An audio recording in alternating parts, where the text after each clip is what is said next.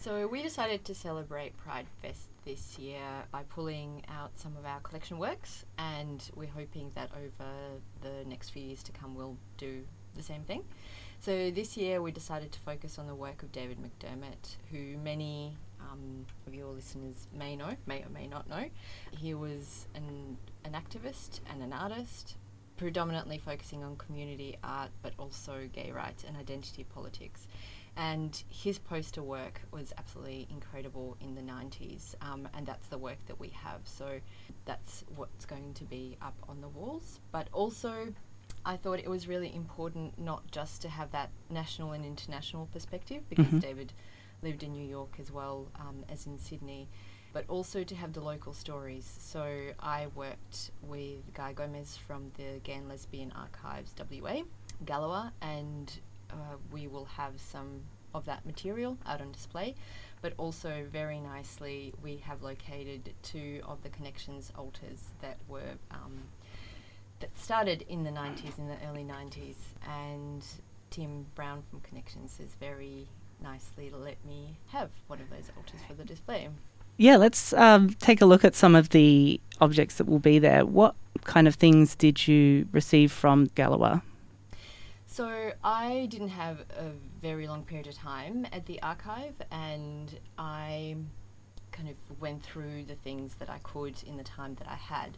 So this is by no means a kind of comprehensive history of gay Perth. Yeah. And in fact, a project like that had already happened in 2003. It was curated by Joe Derbyshire, who's a local artist, in 2003 at the WA Museum, and so that was called Gay Museum, and that was an incredible project, absolutely incredible project. But our display is not that. It is snippets from the community newspapers, it is snippets from the time, so specifically focusing on the late 80s and early 90s. I think it's really important for us to look at what was happening in the community at the time, especially since we're in the midst of a pandemic now, a global pandemic, and at the time the AIDS crisis was ravaging the queer communities all over the world. And so with David's work and the local stories, that kind of became really important to explore, and just to contextualise, not just in terms of the histories and letting people know what that history is like, but to remind ourselves what the community went through and how the community came together. That particular moment in time was a generative moment for Pride marches. Yeah, absolutely. And we're very lucky in Perth because we have a sort of unbroken link to our history in the form of Connections nightclub, which holds the title as the longest running gay bar in the Southern Hemisphere. Can you tell us a little about the altars that Tim Brown donated to the exhibition? So there's been a couple of variations of the altars, and this is something that I've kind of tried to get down to. But there was the original altar that started in 1992.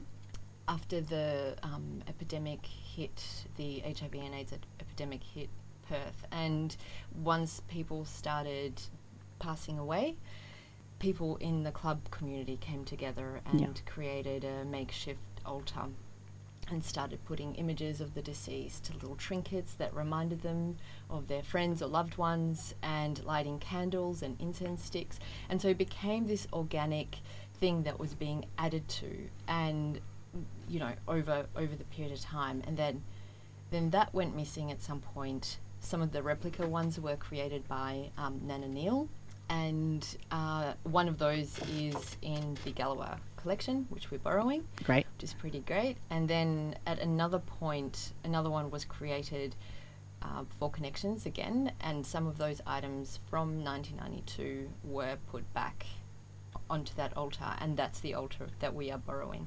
So Tim actually brought that back last year into the nightclub, and it sits, some people may have noticed it sort of up high where the DJ booth is.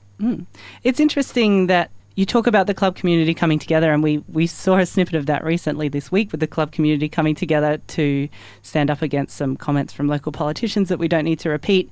And you're continuing that essence with a long table discussion. Tell us about that.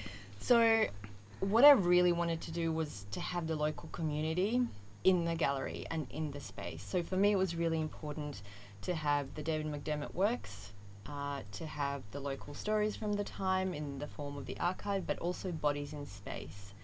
And the long table format is a really beautiful one where people are invited to come and sit together for around 2 hours, but there's always 2 spots left at the table, and anyone who is there to listen can come and sit at the table, ask questions and contribute. So it's a very organic and a very fluid kind of format, and it's very open